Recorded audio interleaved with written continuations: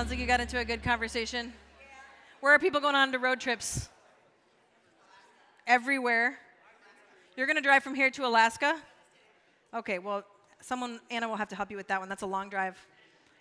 All right. So earlier, one thing I didn't mention, and I want to make sure I celebrate, is that this documentary on Tuesday was produced by my husband, JD. And yeah, of course, I'm very proud of him.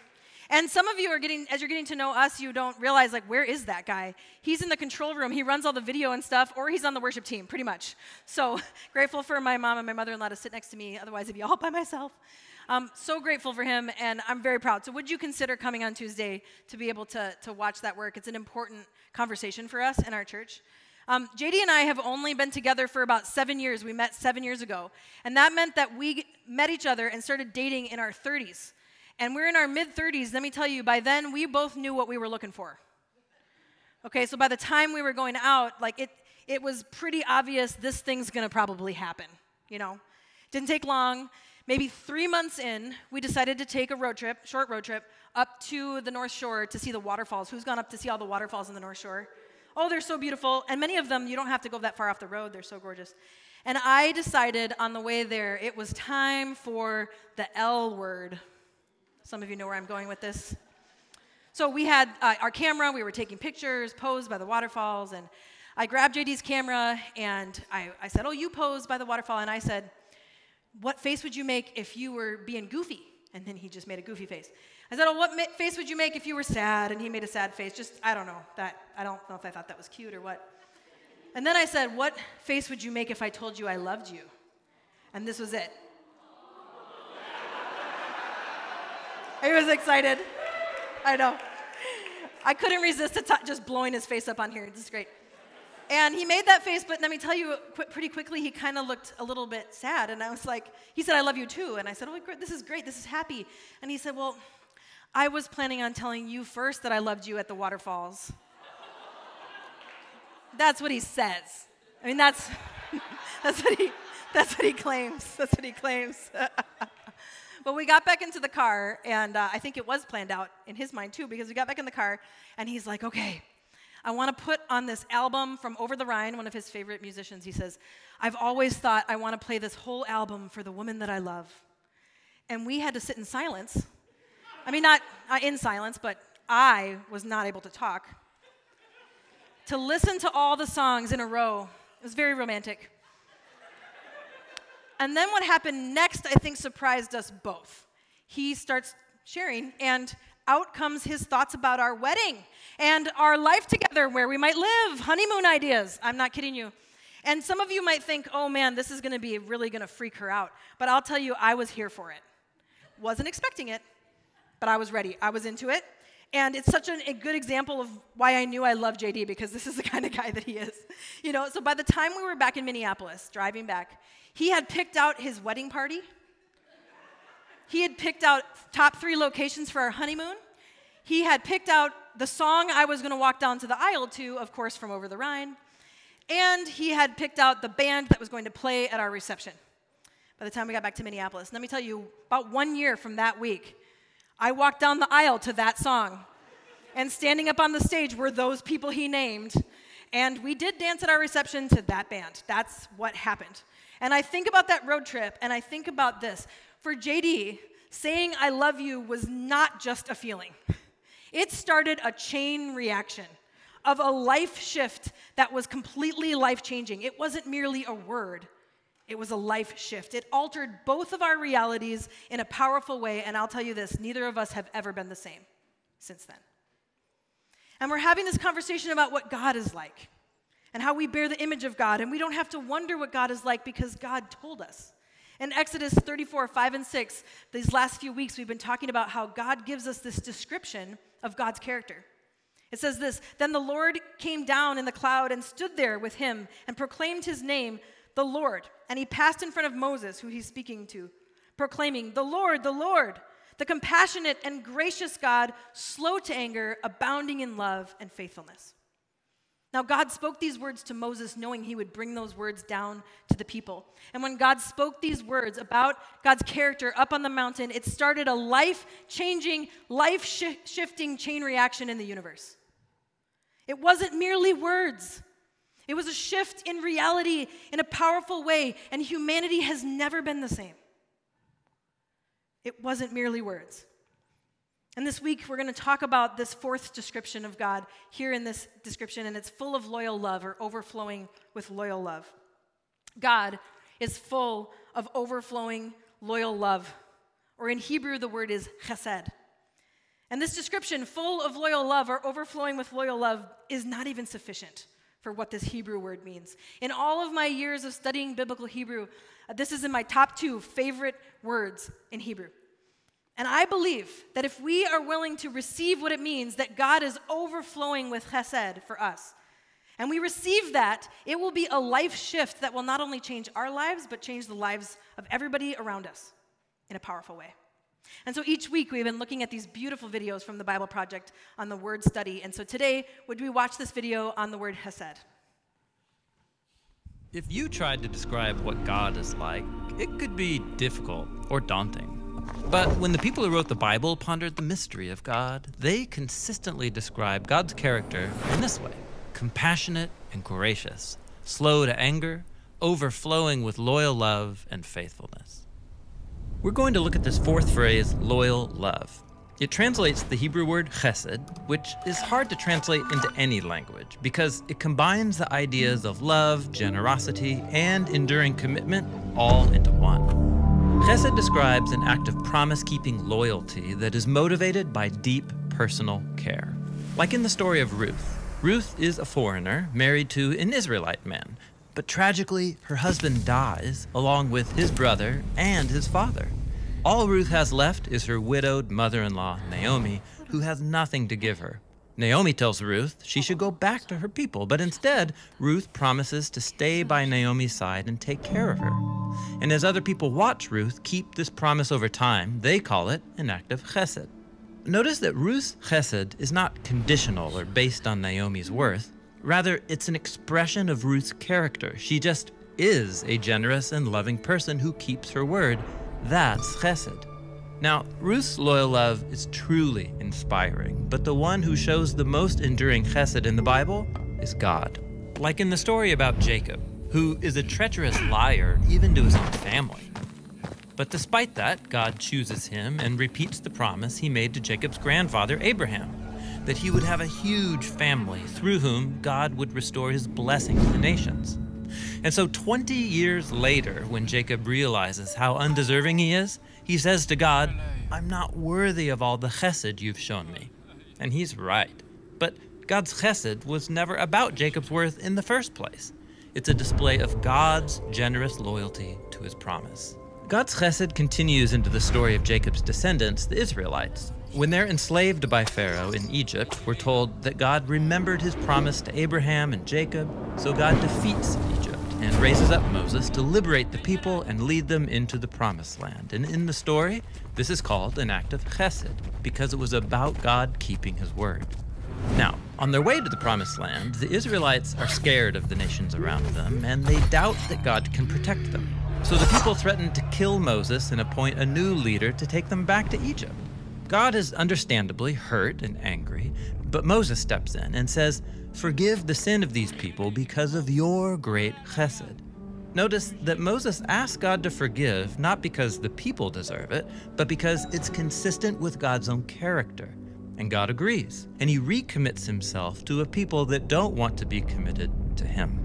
In the Bible, God is loyal and loving for no other reason than it's just who God is. Of course, he wants his people to respond with chesed in return, but even when they don't, God's chesed remains. The prophet Hosea compared Israel's chesed to a morning mist that's here one moment and gone the next. But God's chesed is enduring. Like in the celebration of Psalm 136 that opens by saying, "Give thanks to the Lord, for he is good," and then 26 times repeats, "His chesed is forever." And so, after centuries of Israel betraying their commitment to God, and after humanity's long history of violence and death, God still kept his promise in a dramatic and drastic way by becoming human and binding himself to us in the person of Jesus. And the people who followed Jesus of Nazareth said that in him they encountered the God of Israel, who is full of loyal love and faithfulness. Jesus is the ultimate loyal and loving human. And in his life, death, and resurrection, God opened up a new future for all of us and for all of creation. And God did this because it's just who God is: generous, loving, and eternally loyal to his promises. And when we experience the purity and power of God's loyal love shown through Jesus, it compels us to reimagine why and how we can show chesed back to God and to the people around us. This is what it means to say that God is overflowing with loyal love. So what is God like? God is overflowing with chesed, loyal love. This word occurs 245 times in the Hebrew Bible, or in the Old Testament. And out of all of the times that it's mentioned, 75% of the time, it's referring to God's chesed for humanity. This is something that I just thought was so crazy to me. There is no known language that has a direct translation for chesed into that language. Isn't that cool? It combines three concepts, and I think that's why it's so difficult to have a direct translation. The first concept is love or affection. The second is generosity. And the third is enduring commitment. And because of this, it can be translated into lots of different words in the Old Testament in different translations. Even in the same translation, it might be translated as different words. So it's actually difficult to see just how often chesed is when you're reading it in English or in any other language. Those three concepts coming together, I think, is what leads to the complexity, but I also think it leads to the beauty and the power of what this word means. So first, God is overflowing with love. This is clear in the Hebrew context that this is affection, that the God of the universe has affection for us. So in this way, chesed is a feeling. God is overflowing with generosity. God is freely giving of all of God's self to the world that God loves. Everything that we have is God's. And so in this way, chesed is an action.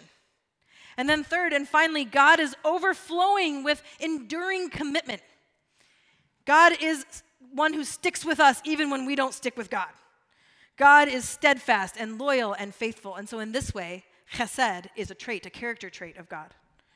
So chesed, love and affection, a feeling; generosity, actions; and enduring commitment, a character trait. Isn't that deep? I mean, that's deep for one word, very common in Hebrew. These descriptions of God's love in chesed is woven throughout the Bible. So in 245 places in the Old Testament, I had to decide what scripture should we dig in today. And so in honor of Mother's Day, I thought we should go to the prophets. My mom can't be the only one that reminds me of a passionate prophet. Please? Okay, somebody's like nudging their mom. Okay, that's good. We're going to look today in Micah. This is one of the minor prophets, Micah 6. And while we're talking about this beautiful word, chesed, it's pretty interesting how this chapter is titled by the NIV as God's case against Israel. Yikes. And this chapter begins again with words from the Lord, just like Exodus 34, but instead of God speaking to Moses to talk to the people, God's speaking to the prophet Micah to talk to the people, and it's 100 years later from when Moses heard those words from God on Mount Sinai. Micah is the 6th book in what's called the 12 minor prophets. The book of the 12, it's often called in the Old Testament. And so I'm just going to read through a few parts of it, and let's just unpack it together. Let me read the first two verses, Micah 6, 1 through 2. We'll have it up on the screen. Listen to what the Lord says. Stand up, plead my case before the mountains. Let the hills hear what you have to say. Hear, you mountains, the Lord's accusation. Listen, you everlasting foundations of the earth, for the Lord has a case against his people. He is lodging a charge against Israel. There it is, the case against Israel. The people have turned away from God again. Again, the people have turned away from God. They've been committing injustice towards each other and towards the world that God loves. They had been worshiping false gods, and Micah was trying to warn them because of God's love. If you keep going in this direction, away from me, you're going to end up in captivity, eventually in exile in Assyria. And so Micah continues on in this case to the people in verse 3. My people, what have I done to you? This is God's voice speaking through Micah. How have I burdened you? Answer me. I brought you up out of Egypt. I redeemed you from the land of slavery. I sent Moses to lead you, and Aaron and Miriam. My people, remember what Balak, king of Moab, plotted, and what Balsam, son of Beor, answered. Remember your journey from Shittim to Gilgal, that you may know the righteous acts of the Lord. Why is God bringing up what God had done in the past? God wants the people to remember what God has done for them. Because of God's chesed for them, God had rescued them again and again. And so God is saying, remember what I have done. Why would these people have turned away from God again with 500 plus years of rebellion and injustice? Now, it'd be good for us to dig into what is it that God is specifically accusing the people of through Micah. What is the specific injustice that Micah is calling out? God speaks through Micah specifically to call out those among the community who had become very wealthy through theft and greed. People who had become very wealthy through theft and greed. Listen to how theologian Tim Mackie describes what was happening. I'll put it on the screen. The leaders and the prophets at the time of Micah have worked together to create grave injustices. They run the land with bribes and bend the law to favor the wealthy, depriving the poor of their land, their security, and eventually their hope. This is all in violation of the laws of the Torah, which declared it illegal to sell land belonging to families, including poor ones. It seems like it shouldn't be okay to sell the land belonging to someone else, right? Basically, Micah is calling out the leaders of Israel for creating unjust homelessness. That's what's happening here, amongst the people who are the most vulnerable among them. And I have to say, I think of this description that Tim gives here, and I think it looks familiar to some of the spaces that we find ourselves in our world today. There's places, right, where leaders are working together to hoard power and to be able to gain wealth because of it. We've seen that. There's some laws that really favor the wealthy, and those who are poor and the marginalized are crushed under the weight of broken systems. We see that around us at different times. Tuesday night, if you're able to make it here to this IMBY documentary, you will see how familiar and the context is in our world that the people we're facing here that Micah is calling out. We will be able to see how housing in our city and the crisis around housing is a prime example about how broken systems crush the poor and serve those who already have much. Also on Tuesday, just a bonus, you could have a chance to meet our very own Sue Watlove Phillips. She's the founder of an organization actually named Micah. It stands for the Metropolitan Interfaith Council on Affordable Housing, and she's going to be here to share about the work that they do too. Micah the prophet here is telling God's people that they are in violation of the Torah. So when we talk about violation of the Torah, that might seem a little weird to us. What would that mean? It would mean we could understand it as going against the heart of God. They were going against the heart of God. And what is the heart of God for the world? Well, God loves the whole world. God loves you and me and all of us, no matter what. But what we see in the story of God is that God's heart always bends deeply in the direction of the poor and the marginalized and the oppressed. As you look through the story of God, I mean, this could be a whole nother sermon, but let me just say this. If you look through the whole story of God, you'll see these themes throughout Scripture of God constantly advocating for the poor and the widow and the marginalized and the foreigner and the outcast, and Jesus goes in that very same direction. God's compassion, these words we've been talking about, God's compassion and grace and patience and love and faithfulness is poured out on the people who need it spiritually. But I would suggest it's poured out even more on those who need it physically. This is the heart of God. So in this part of Micah chapter 6, God exposes these unjust economic practices of Israel's leaders that are destroying the people, but it's also destroying the land that God has given them. And God has a request. What does God want the people to do about it? The people have participated in all this evil. What is God's request? Well, Micah starts out kind of sarcastically. I would call it sarcasm, where it's kind of like maybe what God's not exactly asking you to do more of.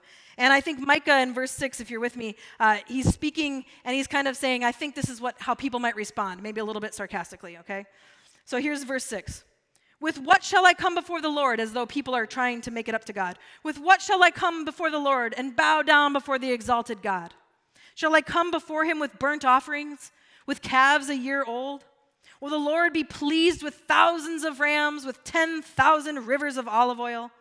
Shall I offer my firstborn for my transgression, the fruit of my body for the sin of my soul? Pretty hyperbolic, right? Most of the prophets are pretty hyperbolic. It's a way of making a point, right? It's like they're saying that the people would say, what can I do to make it up to you, God? What can I do to fix it? Do you want me to worship more? How about I bow down to you just a little bit deeper or bring you some more sacrifices? God, what could we do to fix the injustices that we have participated in and caused? How about 1,000 rams to sacrifice? Or maybe if I give you my firstborn child. That's the hyperbole, right? Is this what God wants? It's not. It's not what God wants. It's not that all those things are bad, worship and sacrifices at that time, but that's not what God wants, is just more of that stuff to make up for what has happened. It says very clearly in verse 8 these words. He has shown you, God has shown you, O mortal, what is good. And what does the Lord require of you? To act justly and to love mercy and to walk humbly with your God. God doesn't want more worship services. Those things are good, but God doesn't want more ceremonies and more animal sacrifices. God wants them to act justly, love mercy, and walk humbly with him. Now, I imagine I'm not the only one here who has that verse, Micah 6:8, memorized. I heard that it's a few of the moms' favorite verses, and so I want to talk to those moms. But that's a beautiful verse, right? And a lot of people have memorized it. If you haven't before, it's a popular one. And I want to be honest with you, it's been very meaningful for me. But let me tell you this, it took on a whole new meaning when I realized something. Look at this. What does the Lord require of you? To act justly and to love chesed and to walk humbly with your God.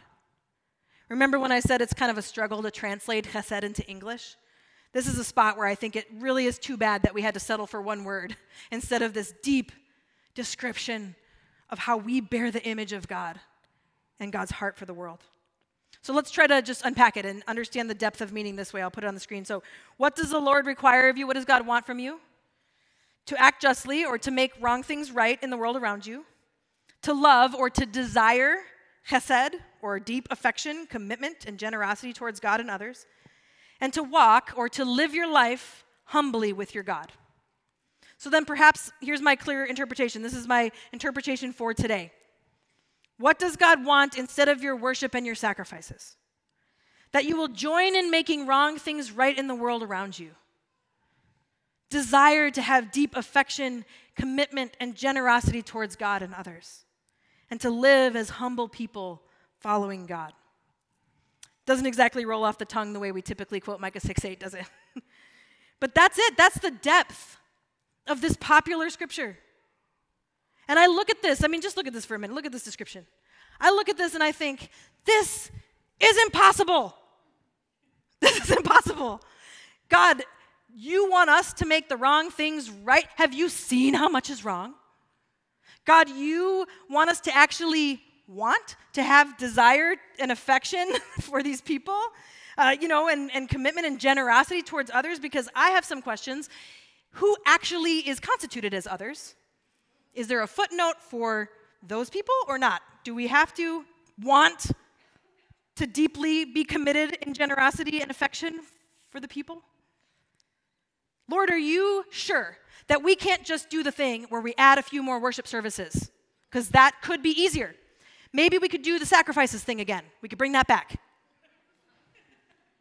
Thousands of rams and 10,000 rivers of olive oil does seem like overkill. But we could add a few more quiet times and some more worship services on Sundays. We could attend a little bit more. No, this is not what God wants. God loves the time that we spend with God and the worship time, but I think this is what is so clear that God's heart is for us, and I look at it and I think this is impossible to do. It seems impossible to me. So perhaps Micah should have put it in a different order and started out with the walk humbly with God thing.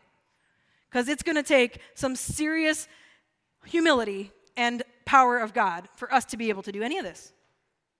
Jesus emphasizes this in John 15 when he says, apart from me, you can do nothing. Right? Jesus doesn't say, apart from me, you can do okay stuff, but it's really better with me. He says, apart from me, you can do nothing. Micah 6:8 is a really cool bumper sticker until the rubber meets the road, and we actually have to love the people right around us and the world, and then we have to have this strength, and we don't have it. When God spoke through Micah, God knew that we couldn't do this. God knew his loyal love would have to sustain us if we were going to even have a chance. God knew that. And so God made a way where there was no way. And God came into the world and showed us what chesed looks like with skin on. Jesus is compassion, grace, patience, chesed love, and faithfulness personified. Jesus, God in the flesh, the incarnation of Exodus 34, 6 and 7. The only human to ever perfectly live out Micah 6:8 is Jesus. How can we deeply know the character of God? Because we see it in the words and the works and the ways of Jesus. And so I do want to encourage you today. It is Mother's Day after all. Encouragement. Come on, Pastor Steph. I believe that the impossible chesed love is actually possible. It seems impossible, doesn't it? And I'm just being honest. But I do think that the impossible is possible. And I think that the scripture that we looked at today encourages us in 3 different ways. The first one is this: the impossible chesed love, generosity, commitment is possible because God first loved us. God's affection for us sustains us. God's generosity for us gives us the ability to be generous. God commits to us. Look at Exodus 34, 6 again. The Lord, the compassionate and gracious God, slow to anger, abounding in love and faithfulness. God is abounding, full of, or overflowing with loyal love, with chesed love. God is overflowing so much so that God has so much, it's overflowing out of God's heart into ours. The only way it's possible for us to love like that is when we're actually loving with the love of God. It gives us a chance to actually live reflecting this chesed love, generosity, and commitment to God and others. This is our only hope, to let that overflow pour over our lives to the people around us. So here's our question for today. Will we receive the overflow of loyal love that God has for us so that we can reflect God's loyal love to the world around us? So I want to ask you a question then. And I'll be honest, I know that this is a difficult question for some people to answer, so you don't need to answer it out loud, but this is an honest question. In the moments when you're all by yourself, just you and God, alone with your thoughts, your most honest moments, do you believe that God loves you?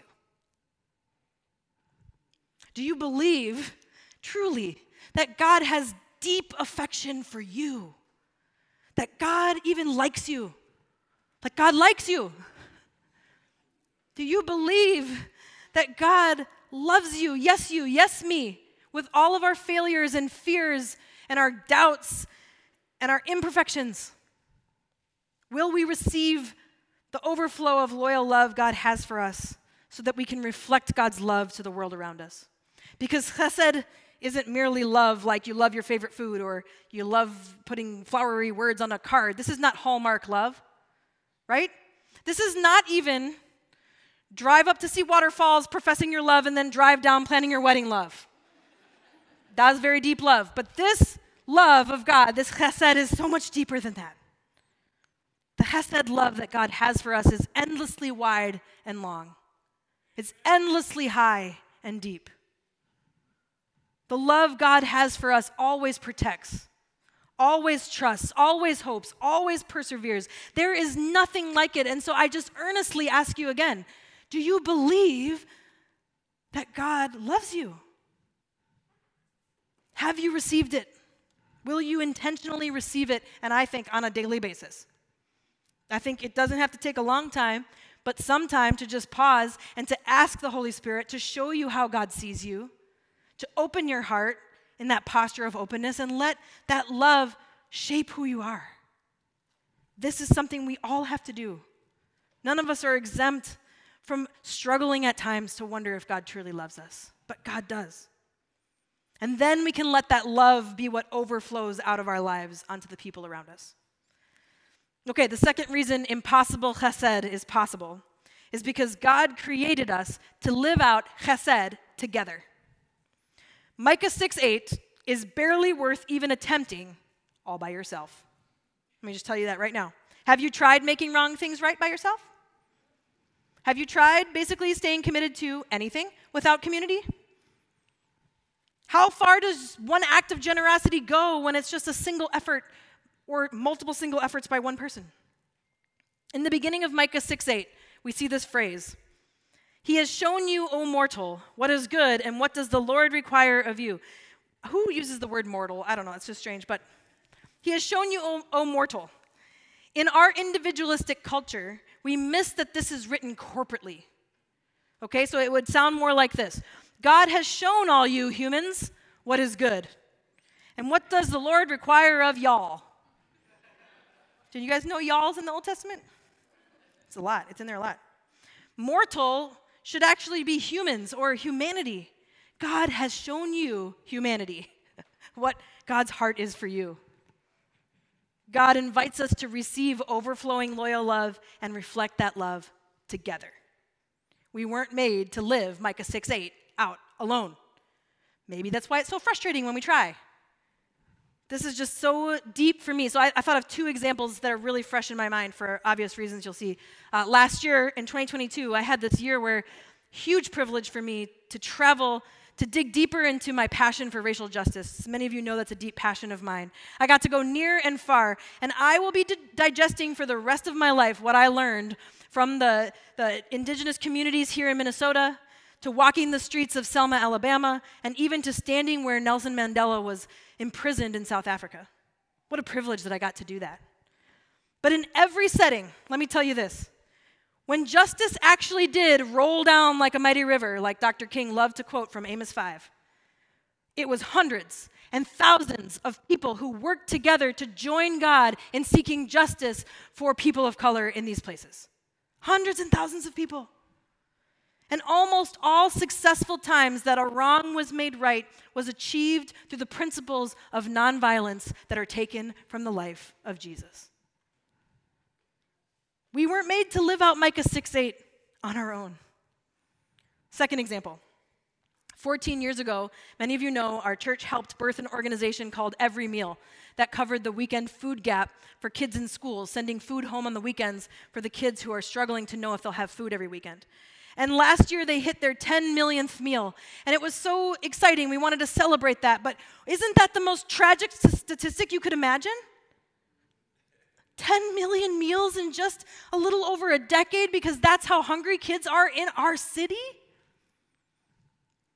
And this last week, it was announced on KARE 11 that 5 family foundations came together and they offered $1 million match because the goal is to raise $2 million this summer. Why?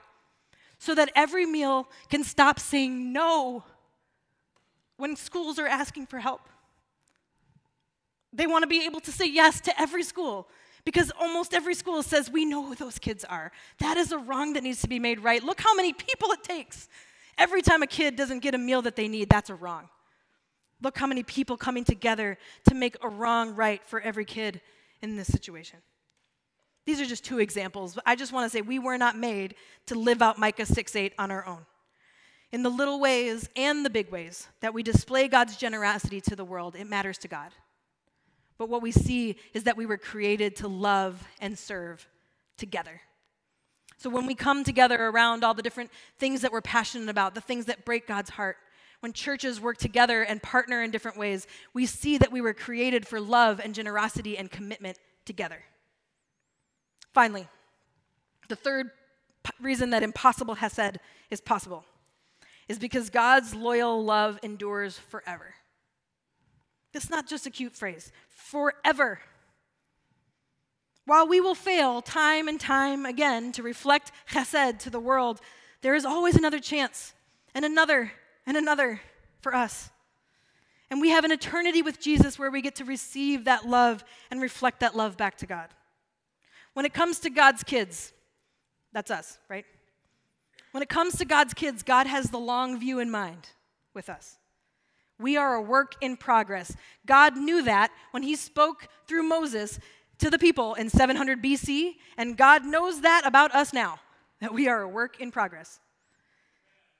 Jesus has done everything possible to conquer death and sin so that we can know that brokenness is not the end of the story. Brokenness is not the end of your story or mine. It doesn't have to be. If we receive the grace and compassion and love that we've been talking about, that God has for us, if we trust Jesus as our leader and our Savior, then the long view is forever with Jesus. And let me tell you about that forever. All the wrong things will be made right. And there will be no more pain or suffering or injustice or feeling unlovable or outcast or lonely or oppressed, because Jesus is going to make all things new. God's love endures forever. So if we're going to do this, if we're going to reflect the impossible chesed love of God, it will be made possible because of Jesus. We will need to intentionally, like I said, put into practice receiving affection and generosity and commitment from God if we're going to be able to offer affection, generosity, and commitment back to God. And sure are going to need it if we're going to reflect that back to the world that God loves, that is in desperate need of these things. So today, as the worship team comes up, we're going to end with a spiritual practice. Of course, communion that we always do and worship, those are spiritual practices too that we can use every week to receive the love that God has for us. But today, I want us to practice the spiritual practice of confession.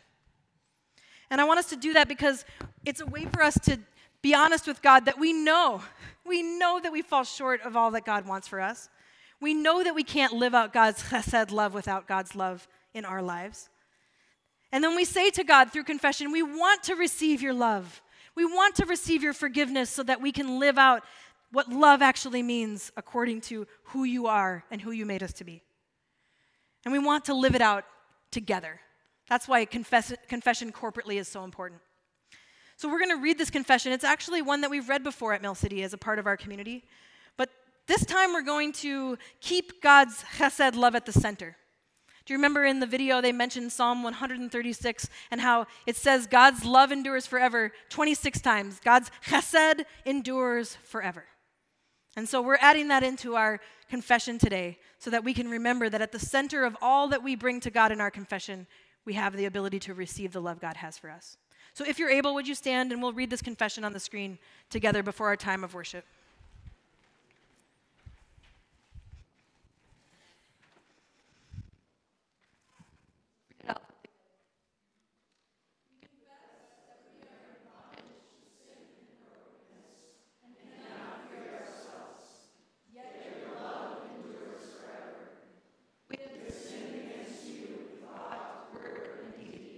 By what we have done, by what we have left undone, yet your love endures forever.